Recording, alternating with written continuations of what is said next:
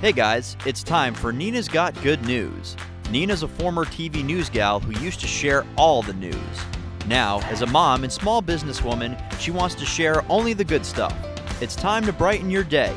So here's your host, Nina B. Clark.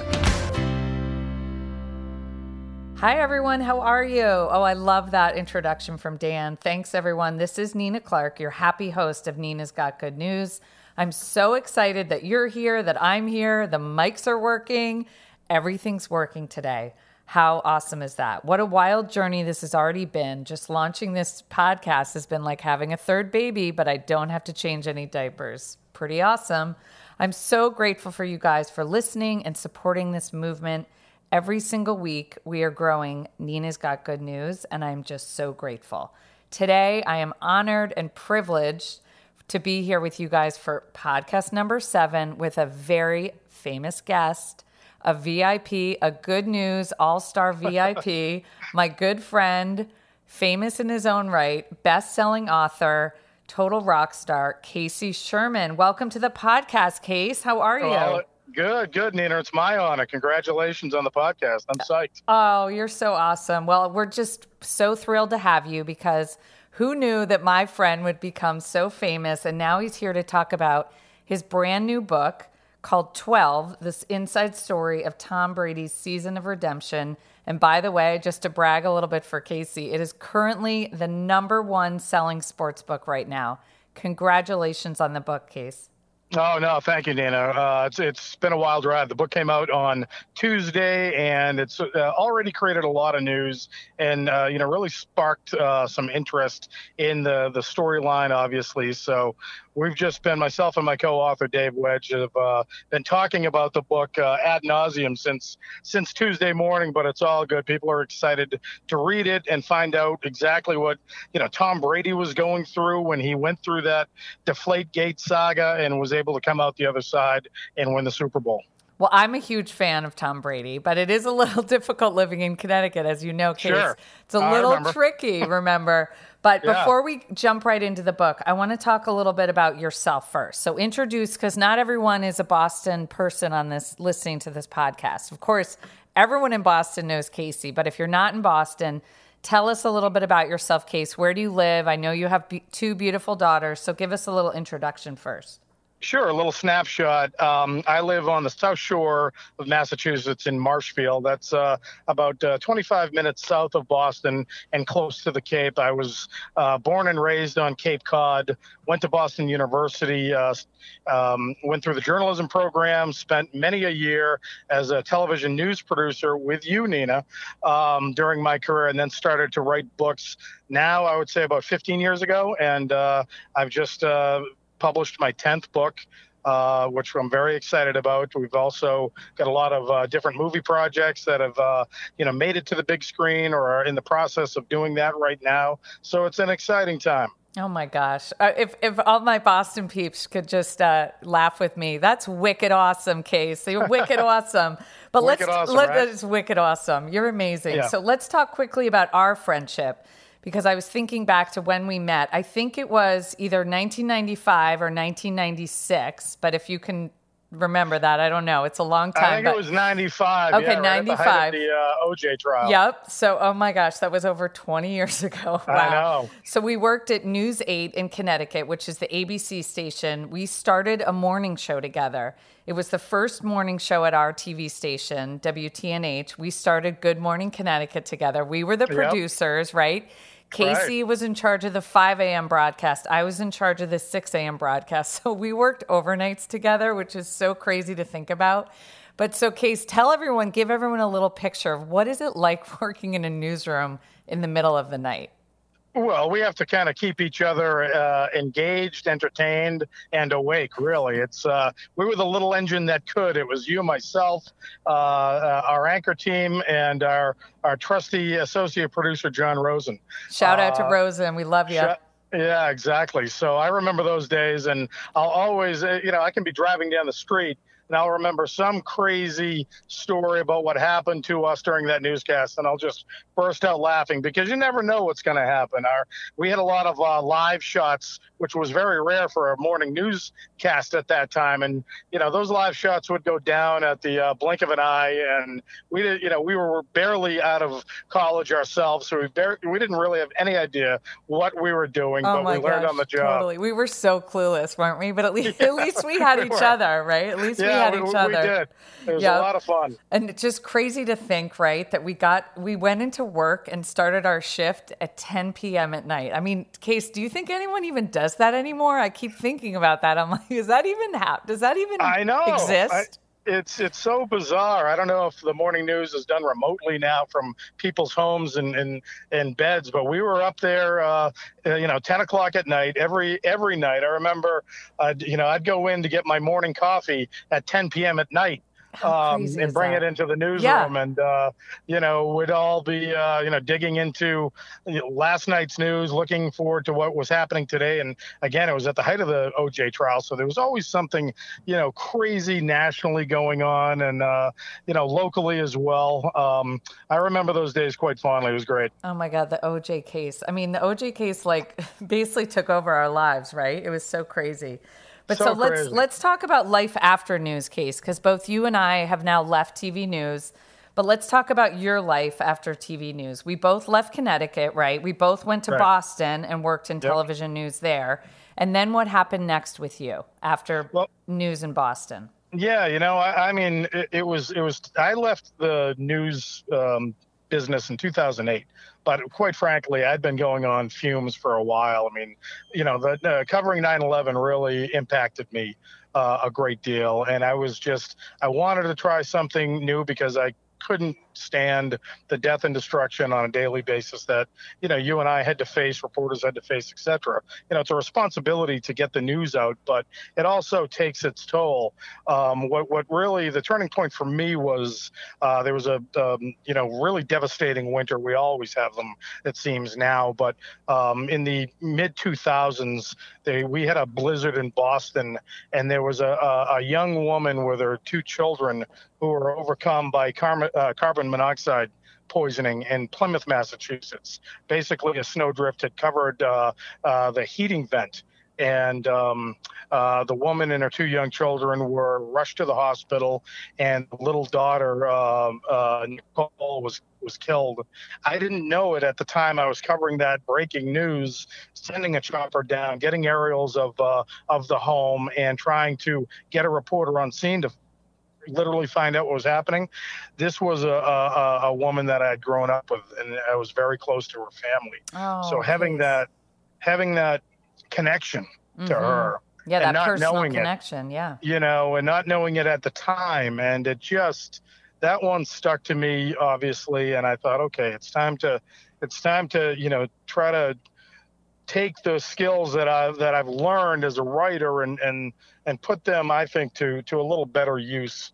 So that's what I've been trying to do ever since. Well, you've always been a good writer. I even remember that back in 95. You had such a good knack with words. And even talking to you now today, I just think you just have a way with words. And so it's no surprise to all of us that really know you so well and got to work with you that you're now a best-selling author. So let's talk a little bit about this amazing brand new book that's doing so well. How did you even get the idea for this book?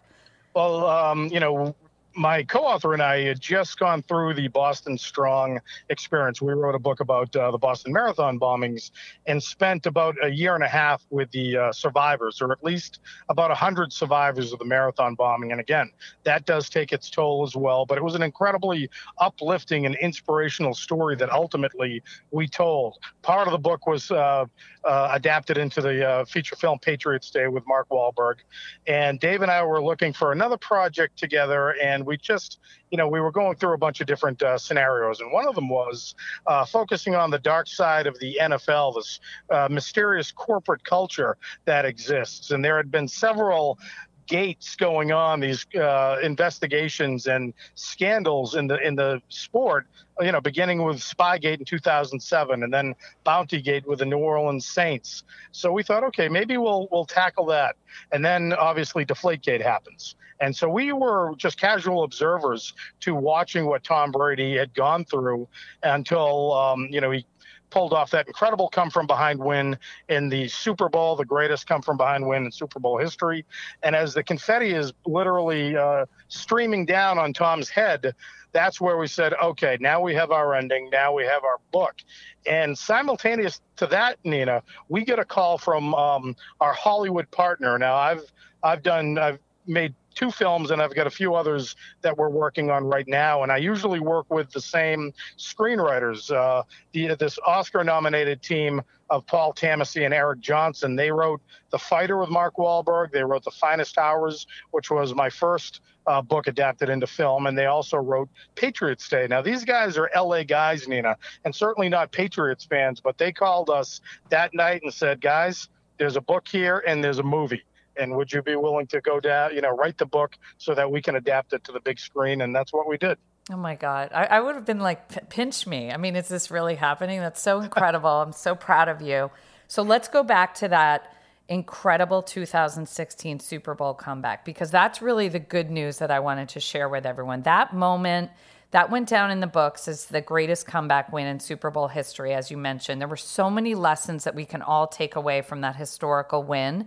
Truly, I remember talking about it to my team at Beauty Counter that Monday after the Super Bowl. And I said, you guys, and I also told my kids, like, never give up. This is, that Tom Brady moment. It was so historical. But what did you learn about how Tom Brady and the Patriots were able to turn that game around? That was so incredible and went down in the books. But what did you learn about how they were able to do that?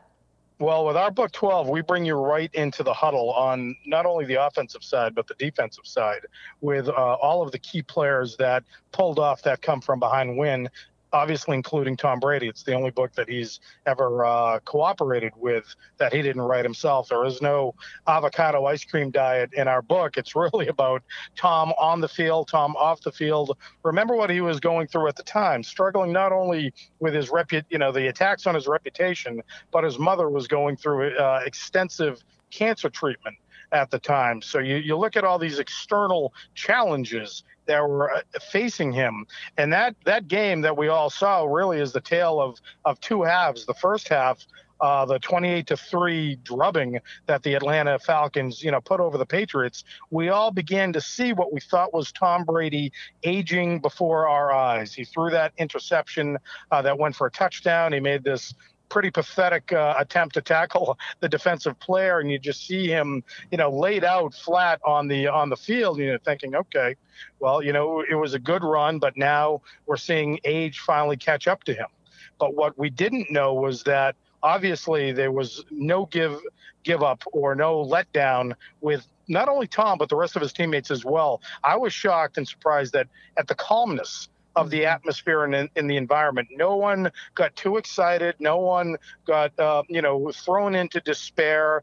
They just treated every single play, one play at a time, and they knew that if they just stuck to their game plan and not reacting to what the Falcons were doing, that they could possibly come from behind and win this. And we spent a lot of time with Robert Kraft and Jonathan Kraft talking about this particular game as well. And there's a neat little story in the book about how they're reacting to the game as it's unfolding in the owner's box. I mean, can you imagine how stressed they were at that first half? My gosh. Yeah. Right. I was so stressed. I was biting my nails. I was freaking out.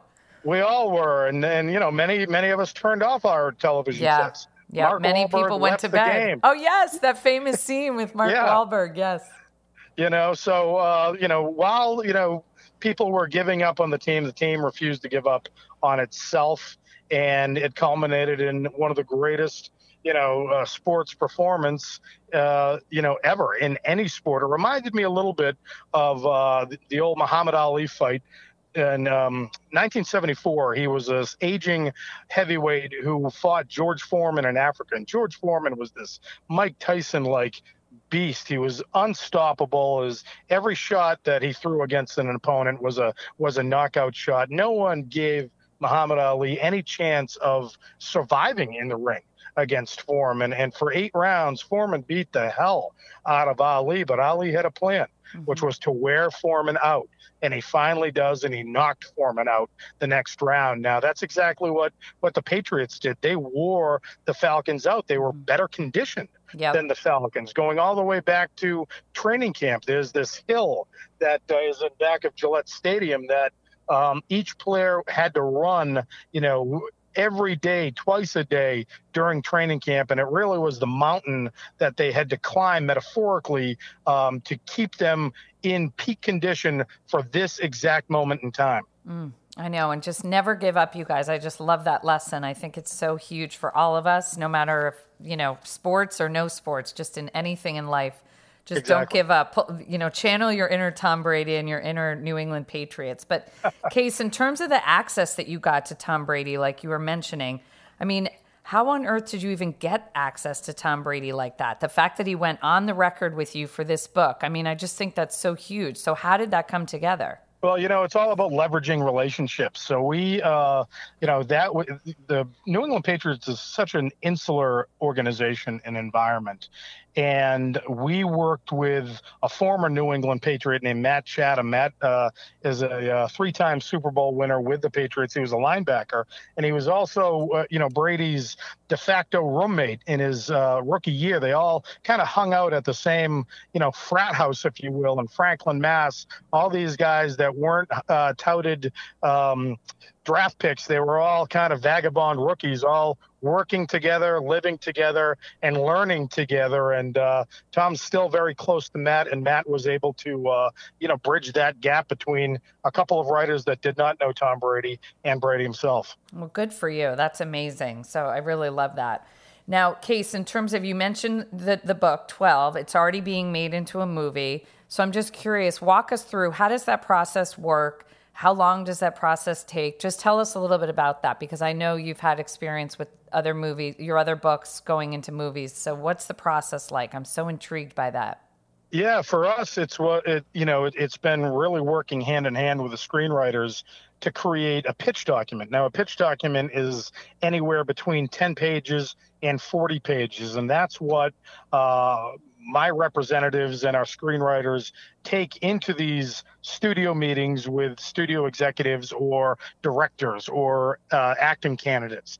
And you literally walk the audience, meaning these executives, through what the film will look like. Sometimes there's a video component to it. With the finest hours, we had to create what we call a sizzle reel, which is basically, a 5-minute movie, again, really laying out what the big budget movie could be. And with the finest hours, we only had historical photographs and images, and certainly didn't have any video to show these executives. Well, with the Patriot story, we do. Tom Brady, obviously, we have that Super Bowl, and it's so fresh in everybody's mind. So these executives can visualize it a lot easier. And once they understand what the movie is going to be, and it's all about, finding the vulnerability in your lead character, trying to make Tom Brady vulnerable, which is a challenge to the outside world, but it really wasn't to the writers, Dave Wedge and myself, because we knew Tom Brady as the 199th draft pick in the 2000 draft, as a castaway from the University of Michigan who barely ever got on the field. And when he did get on the field, he won every game, but he was never, given the confidence of his coaches to allow him to have this leadership role and starting position. So here's a guy that has had a tremendous chip on his shoulder for 18, now going on 19 years. And he uses that chip on his shoulder as a motivating force to create this competitive edge that makes him the best at what he does and the best that has ever done it. So to get into Brady's head, I think, is going to be ultimately the challenge that we will have as filmmakers when we bring this to the big screen. And that could happen anywhere between 2 years if the script is written quickly and approved by the studios, or 4 to 5 years if it gets into, the what we call development hell, Nina, which means, more executives jump on. We've got a director that may want to change the script. Those things are really out of our control, but we try to maintain a certain path forward to success. And we've been able to do it so far with The Finest Hours and Patriots Day. We're going to be doing that I just signed a deal with 20th Century Fox to bring one of my books, Animal, The Bloody Rise and Fall of the Mob's most feared assassin, to the big screen as well. So I'm going to be doing a lot of Hollywood work over the next 12 months. Oh my gosh, I love it. Just don't forget the Little People case. And, maybe you could send me your autograph. I am the Little People. Remember? Yeah, right. Maybe you could send me your autograph too, Case. Yeah, right. So in terms of the movie, though, this is the big question, Case. So who would you really like to see Tom Brady? Who do you want to have him, who do you want to play Tom Brady? I have my picks. I'll tell you mine. Let me ask you. Okay, you tell me yours first. My picks are Chris Pine, who I know starred in your other movie, The Finest Hours, which I Great love. Choice. Yeah. Love Chris Pine. And then that actually would work well for you because you've obviously already have that relationship because of the other movie, Finest Hours. And then my other pick would be Taylor Kitsch, who played Tim Riggins in Friday Night Lights. Right. And I love him because I was obsessed with Friday Night Lights. And Tim Riggins was one of my favorite characters in that football TV show. Yeah, he was great in the show. So what are your picks, Case? That's the $1 million question. I've got to keep my cards a little close to the vest because we are talking right now to potential candidates to play Tom. And I will say that it has to be somebody that can pull off the physicality, somebody that's tall. Tom's 6'5", and and when people throw out names like Matt Damon and Mark Wahlberg to play Tom Brady, it's so humorous. Yeah, that is funny. These guys are smaller guys, and people don't remember that Tom Brady's not from Boston. He doesn't have a Boston accent.